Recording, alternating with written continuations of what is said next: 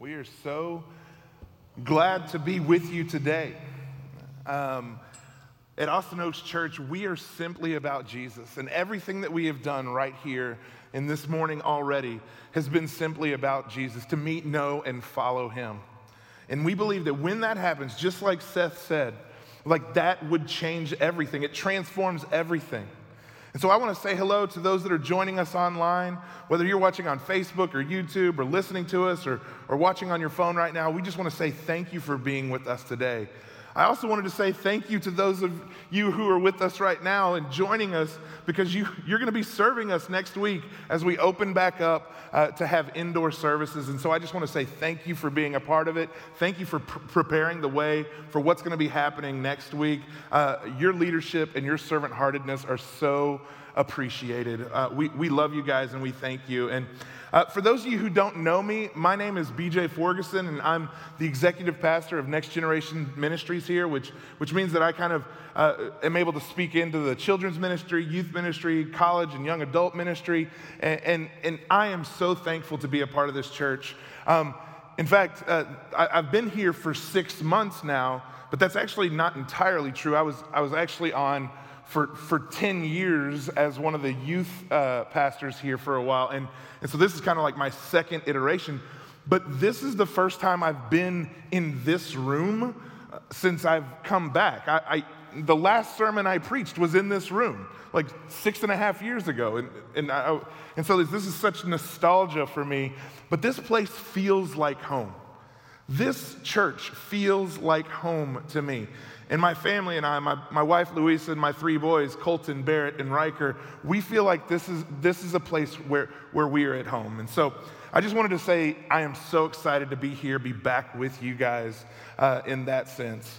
But I also wanted to kind of look ahead, and today we're going to be looking at the concept of hope, talking about what hope is. But it's kind of on the tail end of a sermon series that Pastor Brandon was leading us through. And Pastor Brandon has been away on a vision trip right now. He's just spending time alone, listening to God and trying to discern where we're going to go next.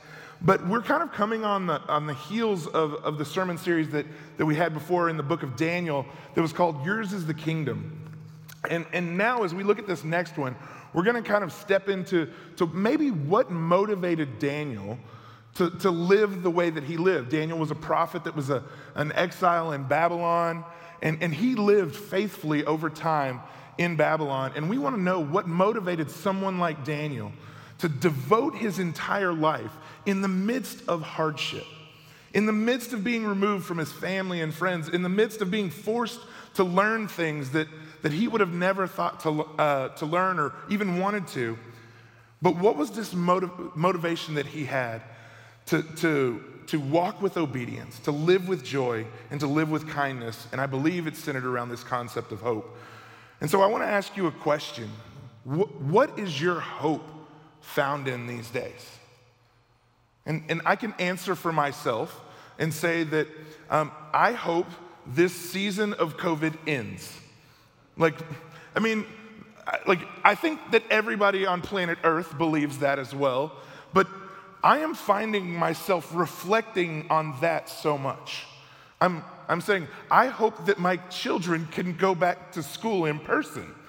I love my children so very much. I want somebody else to teach them. It's true. It's like they are better teachers than me, and I want them to be taught by them. So we find our hope in a lot of things, but we believe that hope is found in something better than what currently is. But I wanted to go ahead and make sure that we defined it well, and I've been trying to think about it this week. The only way I can think to define hope is by telling you a story about how bad of a dad I can be. So I'm going to tell you a story, and there's going to be 2 different kinds of hope in this. And so let me just sum it up. I love throwing children. Well, let me explain. Actually, that'll take too long. Let me sum up. I'm a big guy, and my kids love it when I throw them. I love it when I throw them. The only people that don't like it when I throw them is my wife and everybody else. So But this kind of led that in their younger days, that I would just throw them up in the air and then catch them. Or they would be up somewhere high and they'd jump off and I'd catch them. And I think we have some photos to kind of show. He's not really over a tree, but he's not under a tree either. So, and then there's this one that gives a little bit more perspective. I love throwing my kids. Now, this is fun for us and them. Like, we had fun doing this, right, guys? Yeah. But what it also did was it produced an expectation. Now, this was when Barrett, my middle child, was about 3 or 4 years old, and it's right over here in the playground here at Austin Oaks. He climbed to the top of the climbing wall, and Louisa and I, we were over having a conversation about, 20 feet away. And Bear got to the top of the climbing wall, and he goes, "You know what? Every time I've jumped off this thing, my dad has caught me." Guess who did not catch him that time? It was remarkable to watch him just take a leap. Whew. He was like, "This is amazing." And then his mother and I freak out and just sprint that direction, only to just comfort him after he landed. Now, everything's okay. That ground is super soft. Like, we have done a great job as a children's ministry team to make sure that we've produced a safe area over there. Nothing was broken, nothing was harmed, just a few tears from mom and dad and Bear, and everything was okay. But what I see in the midst of this, there are two types of hope. Mom and dad had a hope that, man, I hope that Bear doesn't do anything crazy like that again. Now, that's kind of a wishful hope because my boys are crazy and they're gonna do crazy stuff. But then there was the hope that I saw in that moment in Bear, that he said, "My dad has caught me every single time. Every time I've been up here, every time we've done something like this, my dad has caught me." And without a hesitation or a fear, he jumped. And what he didn't know was that I wasn't that great of a dad.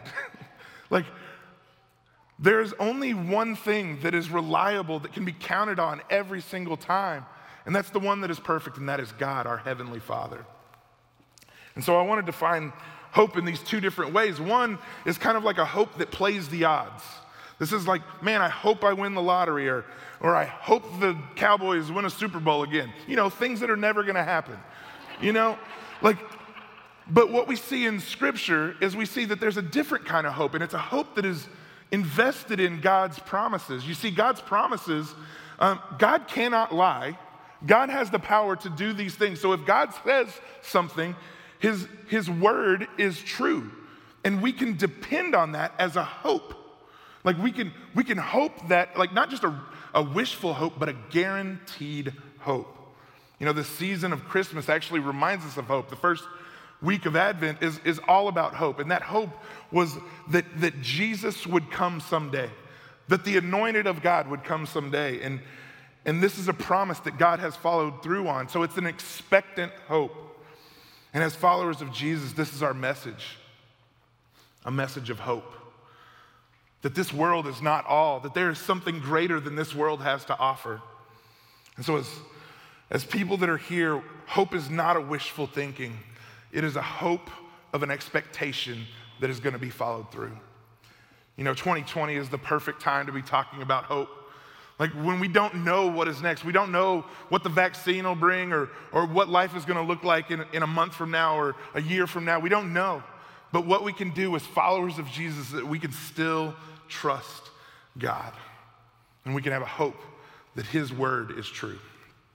Now, before we go any further, we're going to talk about Jeremiah 29, verses 10 through 14. And so if you wanted to grab your Bibles and already get there, we could do that. But I wanted to give a little bit of context before we go there, because we're actually looking at another prophet today. So Daniel was the last 4 weeks, but today we're going to be looking at the prophet Jeremiah. And we're going to see what God does here, but we have to, when we're looking at a prophet, really understand the context. And so I'm going to go back as far as Abraham. Don't worry, I'll still try to get through. Preaching is not something I do very often, so I'll be done when I'm finished. So just bear with me. That was a joke. Y'all can laugh a little bit about that. All right, so we're going to go back to Abraham, but it's important to go back to Abraham because this is the promise of God that we have to live with today. And that promise is this. It says, Genesis chapter 12, verses 1 and 2, it says, "Now the Lord said to Abram, go from your country and your kindred and your father's house into the land that I will show you, and I will make a great nation, and I will bless you and make your name great, so that you will be a blessing." You see, God's promise here is that what his purposes are is not just to bless his people, but through his people be a blessing to the whole world. So we have to start with that promise, that God is going to accomplish that promise. And then that goes on through Abraham and his line, through Abraham, Isaac, Jacob, then Joseph. And Joseph was a blessing to Egypt and the rest of the world in a time of famine. And then God's people were taken into captivity and enslaved in Egypt. And then Moses freed them by showing the power of God to Pharaoh. And the people were released, and God delivered them into the promised land. And God gave them a land that he had been promising to Abraham. And the people were supposed to be different than all the countries around them. But they said, no, we want to be like every other country around us. So give us a king. And so God gave them kings, and he gave them Saul and David and Solomon, and that is a unified kingdom that God gave this country, this people group, and it went well, and that was the height of the Jews at that time.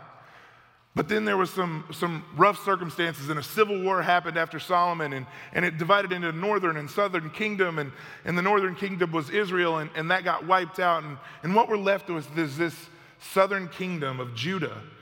And all the kings in Israel and Judah, most of them, they just didn't follow God. And so here we are in this time where Babylon comes to this southern kingdom and takes a bunch of God's people away. And this is where we find Daniel. Daniel has been taken away by Babylon, but now we have Jeremiah, who's remained in Jerusalem, and he is now sending a letter to the people that are in exile. So that's where we find this letter of Jeremiah. Thank you for letting me recap that just briefly, but I want to read this because this frames it up. This is right before the passage that we're going to look at, and it says this in Jeremiah 29, verse 4. It says, "Thus says the Lord of hosts, the God of Israel, to all the exiles from the land I have sent into exile from Jerusalem to Babylon. Build houses and live in them. Plant gardens and eat their produce. Take wives and sons and daughters, and take wives for your sons and give your daughters in marriage, that they may bear sons and daughters. Multiply there and do not decrease. But seek the welfare of the city that I have sent you into exile, and pray to the Lord on its behalf. For its welfare you will find your welfare. For thus says the Lord of hosts, the God of Israel, do not let your prophets or your diviners among you deceive you, and do not listen to the dreams that they dream, for it is a lie that they are prophesying in your name, and I did not send them, declares the Lord." And I just want to recap that real quick. To the exiles, to the ones that have been taken into captivity, what God has said through Jeremiah to them has said, be fruitful and multiply. He has said, care for the city that you are in. He has said, pray for the city that you are in. And he said, trust my promises. Don't believe the lies. And that's when we get to the point where Jeremiah says this famous passage right here. And I would love for you to read along with me as we look at Jeremiah 29, verses 10 through 14. And it says this, "For thus says the Lord, when 70 years are completed for Babylon, I will visit you, and I will fulfill to you my promise, and I will bring you back to this place. For I know the plans I have for you, declares the Lord, plans for your welfare and not for evil, to give you a future and a hope. Then you will call upon me and come and pray to me, and I will hear you. You will seek me and find me when you seek me with your whole heart. I will be found by you, declares the Lord, and I will restore your fortunes and gather you from all the nations and all the places where I have driven you, declares the Lord, and I will bring you back to the place which I have sent you into exile. Let's pray. Father God, as we look at your word today, God, I pray that you would be glorified among all things. Lord, that we would see that you and your promises are worth holding on to no matter what our circumstance is. God, because we believe that you will fulfill your promises. Therefore, let us have a hope that is a sure hope, a guaranteed hope, an expectant hope in you. We pray all these things in your name. Amen. So I want to take a few moments and just, before we kind of get into the points that I see in this passage and talk a little bit about the difference of who Jeremiah is talking to right now. Jeremiah is speaking to a people that is not in the promised land, but people that are in exile. And this is a unique time in this history that God is not talking about the benefit of those who were already in the promised land. He is talking about the people that are out among the other nations. You see, because I believe that the entire time God is continuing to fulfill the promise that he made to Abraham when he said, you will bless other nations, you will bless other families. I blessed you to be a blessing. And Jeremiah is now speaking that truth to the people that are in exile among other nations. But there are 4 things that I want to look at today as we look in God's word. And we can see those right now. It says, the first one is, you can have hope because God will come to you. These are to the exiles in Babylon right now. You can have hope because God will bring you home. You can have hope because God's plans are for your good. And you can have hope because God will restore you. If we look at verse 10, it says, for thus says the Lord, when 70 years are completed for Babylon, I will visit you. So the message to the exiles here is that God will come to you, but I'm going to have to be honest with you. There was an obstacle in this for me, which I don't know if this happens to you when you read scripture, but I can kind of gloss over some numbers that I wouldn't in my own life. Like, for example, when 70 years are completed for Babylon, I'd read that and be like, yep, makes sense. 70 is a nice round number. 7 is like kind of a really biblical number that's in the Bible a lot. So that seems about right. But then as I processed that, I started recognizing, like, wait, this is a letter to a group of people that's in captivity right now. That's 70 years. That is a message that's saying, hey guys, be patient. God's on his way. It's going to take 70 years. And those people are going like, I'm probably not going to be here in 70 years. And I had to wrestle with that tension because, patience for me is not a great thing. The only thing especially patience when times of suffering, and the only way I can kind of give an example for this is, I've recently started working out, and one of the things that we have to do is a plank hold. And if you know what a plank hold is, it seems like about 400 hours. And then at the end of those 10 seconds, like you're like, what? What happened? Like, suffering seems to take forever. There's something about it. And so when I heard 70 years, I was like, man, what kind of hope can be found in that? Where are you, God? I'd be asking those questions. I'd be like, even now, when I ask God questions and he doesn't respond to me, it's like, God, I've been waiting 10 minutes. Where are you? In this, God is saying 70 years and I will come to you. So why is this a hope for this people? Why can they look at this as a hope? Because this is the way I would see it. I would want to know, hey, God, have you forgotten me? Like, are you even here? Where are you? But when Jeremiah sent a letter to those that were in exile, that was a word of God to them, a few things came to the surface, and it hit me like a ton of bricks this week. God had always been saying, hey, the promised land is where I want you. The promised land is where you're headed. But he's still going to accomplish his promise through Abraham to be a blessing to many nations. And God is telling his people when he sends this letter to him, he's like, hey, 70 years is coming. Guess what? But I'm telling you this because I haven't forgotten you. I am mindful of you. I am thinking about you, and I know what is going on. I see you. And I want to ask God, God, tell me that you're going to turn this into something good. In the midst of my suffering, God, tell me that you're going to turn this into something good. You see, this letter of prophecy from the mouth of God is God saying to them, hey, I have a purpose in this. I am mindful of you. And Psalm 8 verses 3 and 4 says this, when I look at the heavens and the works of your fingers and the moon and the stars, which you have set in place, what is man that you are mindful of him, and the Son of Man that you care for him? When it would have been so easy to say, God, you have forgotten us. In God's kindness, he was mindful of them. He gave them an expectant hope. He will come visit them. The next thing that God says to the ones that are in exile is he said, God will bring you home.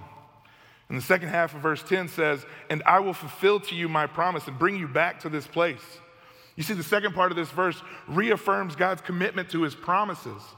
He says, not only will I come visit you, but I will bring you back to this place. Well, this place was the promised land, the place where he had set aside for them. That promise hadn't gone away. He's like, hey, I'm going to bring you back here to this place that I've promised you. And what he's doing is he's reminding them, hey, you remember how I was faithful and I brought God's people out of Egypt and brought them into the promised land? Hey, my promise was true then. That promise is for you right now. Like, I will bring you back to this place. And so God is saying to them, look at the history that I have with you. I have been faithful to all of my promises, and I will do what I say I will do. I will bring you home to the place where I have set aside for you. And this is where they can find their expectant hope. Not only in that God is mindful of them and that he will visit them, but also that he will bring them home by reminding them, hey, I am faithful. I am trustworthy. And so in that faithfulness and in that trustworthiness, we can have a hope that's not a wishful hope, but an expectant hope. The third thing we can look at here is that God is communicating to the exiles is God's plan is for their good. And verse 11 says this, for I know the plans I have for you, declares the Lord, plans for your welfare and not for evil, to give you a future and a hope. Now, I said I would never do this before I became a pastor, but I looked at the words in the Hebrew for that. I promised I would never do this, but I feel like I'm being that guy right now. Brandon, I love you wherever you are. Like, you're smarter than me in that. But when I looked at the future and a hope, it was talking about an expected end, a future end, a knowledge of what was going to happen ahead. And so when it says a future and a hope, I found it so intriguing that it was an expected end. And so that's why you hear me saying expectant hope right now. But that is the question that we're all wrestling with right now, right? Like, what can I have hope in? What can I trust in? Where is my heart found? And in this verse that is so often misinterpreted, because we think that it's like, oh yes, God wants good, only this good thing, and he wants me to prosper and do all these things. If we take it out of the context of where these people are in the midst of that, we're going to miss the point. Because the message is not to those that are just thriving right now. It's to those that are in a foreign land, in the middle of suffering. But they're supposed to be seeking the welfare of the city. They're supposed to be multiplying, and all the while trusting in the plan that God has for them. God, how can I do that? How can I see that you're actually working for my benefit in the midst of this turmoil? How can I see that I have a future hope here? And God answers that question in the next two verses. He says in verse 12, then you will call upon me and come to me and pray to me, and I will hear you. You will seek me and find me when you seek me with your whole heart. You see, God is saying right here, I will hear you and you will find me. God is making it explicitly clear here that the good of God's people, their hope, their future is the very person of God himself. It's not the location, it's the presence of God himself, that he will hear him, that he is with them, that he will be found by them. So no matter what the circumstance is or how difficult the circumstance might be, the greatest good for God's people is God himself. Philippians 3 verses 7 and 8 communicates this pretty clearly in the New Testament. It says, but whatever gain I had, I counted as loss for the sake of Christ. Indeed, I count everything as lost because of the surpassing worth of knowing Christ Jesus my Lord. For this sake, I have suffered the loss of all things and count them as rubbish in order that I may gain Christ. Our hope and our expectation isn't an end result of something that we think that we want. It is the presence of God himself. We have that through Jesus Christ. God says to those that are in exile, I will come to you, so have hope.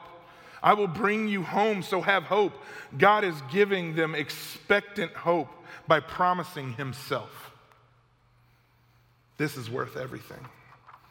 And the last thing that God says he promises to his people through Jeremiah in this passage, it says in verse 14, once again, we're going to have to wrestle with this tension, but it says this, I will be found by you, declares the Lord, and I will restore your fortunes and gather you from all the nations and all the places where I have driven you, declares the Lord, and I will bring you back to the place which I have sent you into exile. Not only are we wrestling with that we are in exile, but now we're hearing that it wasn't just the Babylonians that brought us into exile, but God is saying that he had his hand in that.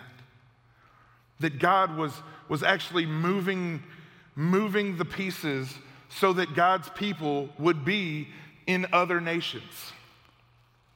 God in this was fulfilling his promise to make his people a blessing to the whole world. This is not an accident. This is not just by allowing, but by driving them and sending them into hostile lands. Where's hope found in this? The only place that we can find hope is that God is powerful enough to control all things, that God is sovereign, that God is powerful and is working all things to accomplish his purposes, to accomplish his promises, the things that he said is true. God, in the midst of the darkness, to those that are in the middle of suffering, he is reminding them that he is mindful of them. He is reminding them that they can trust his promises. He is reminding them that he is their reward. And he is now telling them that not only will they come home, but he is strong enough and he is powerful enough and sovereign enough to give them everything that they had lost. See, God's sovereignty and his power is what gives them the expectant hope that they can live out in a foreign land. And God will restore all things. So God will visit those that are in exile. God will bring home to those that are in exile. God will be their God. He will be with them. And God will restore all things. That is the summary of the past 4 points. But what about the promises to us that aren't the Israelites in captivity, but here we are today as followers of Jesus? Well, let's take a look at what 1 Peter chapter 2, verses 9 and 11 says. This is written to the early followers of Jesus. It says, but you are a chosen race, a royal priesthood, a holy nation, a people for his own possession, that you may proclaim the excellencies of him who called you out of darkness and into his marvelous light. Once you were not a people, but now you are God's people. Once you had not received mercy, but now you have received mercy. Beloved, I urge you as sojourners and exiles to abstain from the passions of the flesh, which wage war against your soul. In light of this, we find that these promises can be held by us because we are also exiles. Those that are followers of Christ, our citizenship is no longer of this earth. It's in heaven. It's with God. And so we're in a foreign country now, just like God's people, and God is accomplishing his purposes through his people. by being a blessing to the ends of the earth, by being a blessing to every family. And so when God says to the exiles, I will come to you, what we know is that Jesus has already come to us. That's what the Christmas season is, right? We waited patiently for our King, and God delivered, and that was Jesus Christ. You see, Jesus is mindful of us. Jesus came to us at just the right time, and therefore we can have a hope that he will not leave us alone. God said to the exiles, I will bring you home. We know that Jesus has already brought us home, but even more so, we've been adopted into the family of God. We are the children of God. John chapter 1 tells us that Jesus gave us the right to be called children of God. Romans 8:15 says, for you did not receive a spirit of slavery to fall back into fear, but you have received a spirit of adoption as sons, by whom we cry, Abba, Father. Our citizenship is no longer here, it's in heaven. We are a part of the family of God. We can live with a hope because God has already brought us into his house. The third one is this. God said to the exiles, my plan is for your good. Jesus' plan is that we might have complete access to God the Father right now. Because of the work that Jesus did by him laying down his life, we now have access to his Father through him, through his sacrifice. Because of what Jesus has done for us, we can now have confidence to come to God, to pray to him, to come near to him, and that he will hear us and he will be with us. That was actually given to us when Jesus Christ promised the Holy Spirit to us. The Holy Spirit is with us at every moment. That is God living with us in every moment. That is what we have in the promise of Jesus. But as a people of God, having complete access to the Father, knowing that he has sent Jesus to us, knowing that we are a part of the family of God, we can live out of this expectant hope. But there's one more thing, something that's us looking ahead, something that's not that we just have right now, but we as followers of Jesus can look ahead to an expectant hope of someday. And it's when God said to those that are in exile, I will restore everything. Jesus says, one day, everything will be completely restored. A day is coming when Jesus will return and all suffering and all brokenness and all injustice will be completely restored. There is nothing that will hinder us from being face to face with the God of the universe, the one that created everything. Church, this is for us. This is what we have. If we are followers of Christ, we have the ability to have access to God the Father. And someday we will see him face to face. And our expectant hope in that day gives us the ability to walk boldly in every single moment. So what does it look like to live as somebody with this kind of knowledge? Knowing that this world is just temporary, knowing that every pain is just temporary, and on the other side, that every joy in this world right now might only be temporary. It would cause us to live radically. Living with this kind of hope would give us the ability to worship radically.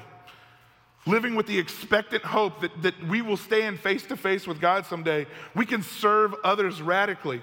We can seek the welfare of this city radically. We can disciple the next generation with excitement and with joy in a way that nobody's ever seen before. And the kind of hope that we are talking about right now is not an idle hope. It's not a pat yourself on the back and be like, hey, I made it, I get to be with God.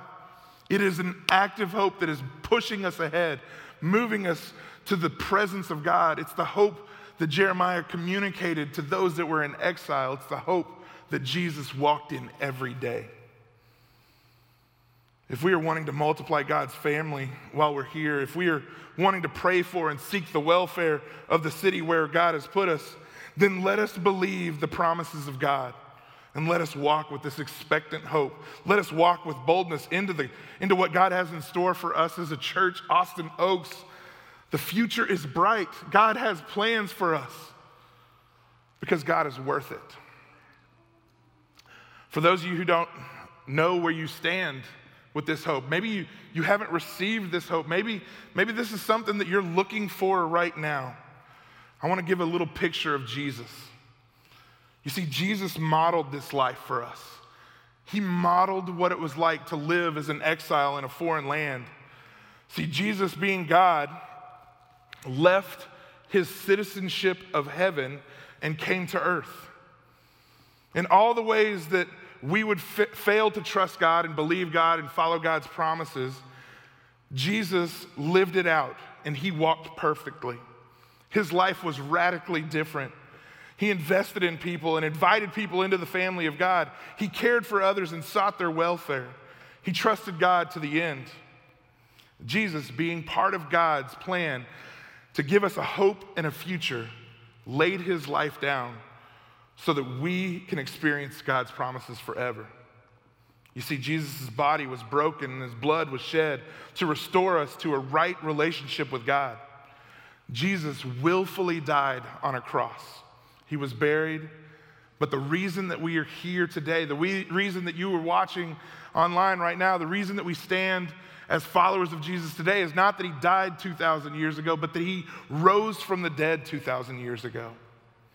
See, Jesus is alive today, and he is inviting you to receive the blessing of God's promises. The scriptures say that if you want this, you should simply say yes to Jesus.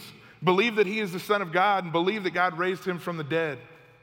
You see, every follower of Jesus has been somebody who was lost, somebody looking for hope and looking for a good future, but broken and in need of something only God can provide. We have found this hope in Jesus. He is our expectant hope. He is our guaranteed future. If this is something that you are wanting, if this is something that you want to have this hope, if you want to walk in the boldness of knowing the future that God has in store for you, that one day you might stand in face to face with God and he said, "You are my child, welcome home," then all we have to do is receive that gift from God. I ask you in boldness, talk to somebody about that today. You could communicate to us right now. You could talk to somebody right next to you. The beautiful part of being online right now is that you can reach out to another human being and we can respond to you. And so if God is moving in your heart right now, I want you to invite somebody to have this conversation with you. Reach out to us. We will respond. In just a moment, Pastor Seth is going to come up here and lead us through a time of communion. You see, communion is a time where we simply remember what Jesus had to sacrifice so that we might be able to experience the hope and the future that we've been talking about. I pray that in this time that God would bring the comfort and the peace that can only be found in him. Verse 11 says this in the context that we're talking about. "For I know the plans I have for you, declares the Lord, plans for your welfare and not for evil, to give you a future and a hope." Church, let us live with this same expectant hope, the same hope that is found in the joy of a child that would jump off of a high ledge boldly with the expectation that the good Heavenly Father, our perfect Heavenly Father, would catch us. He would always be with us and always be for us. Let us be willing to take that leap. Let's pray, church. Father, you are worth everything. God, you are worth running after and pursuing after and chasing after. And God, we ask that you would meet us here. God, we pray that you would give us the boldness to live out your promises each day. God, because in the midst of that, we will find every bit of satisfaction that we need. God, we thank you for Jesus. We thank you for the promises that are found in him. God, let us praise him with every ounce of our being. We pray all these things in your name. Amen.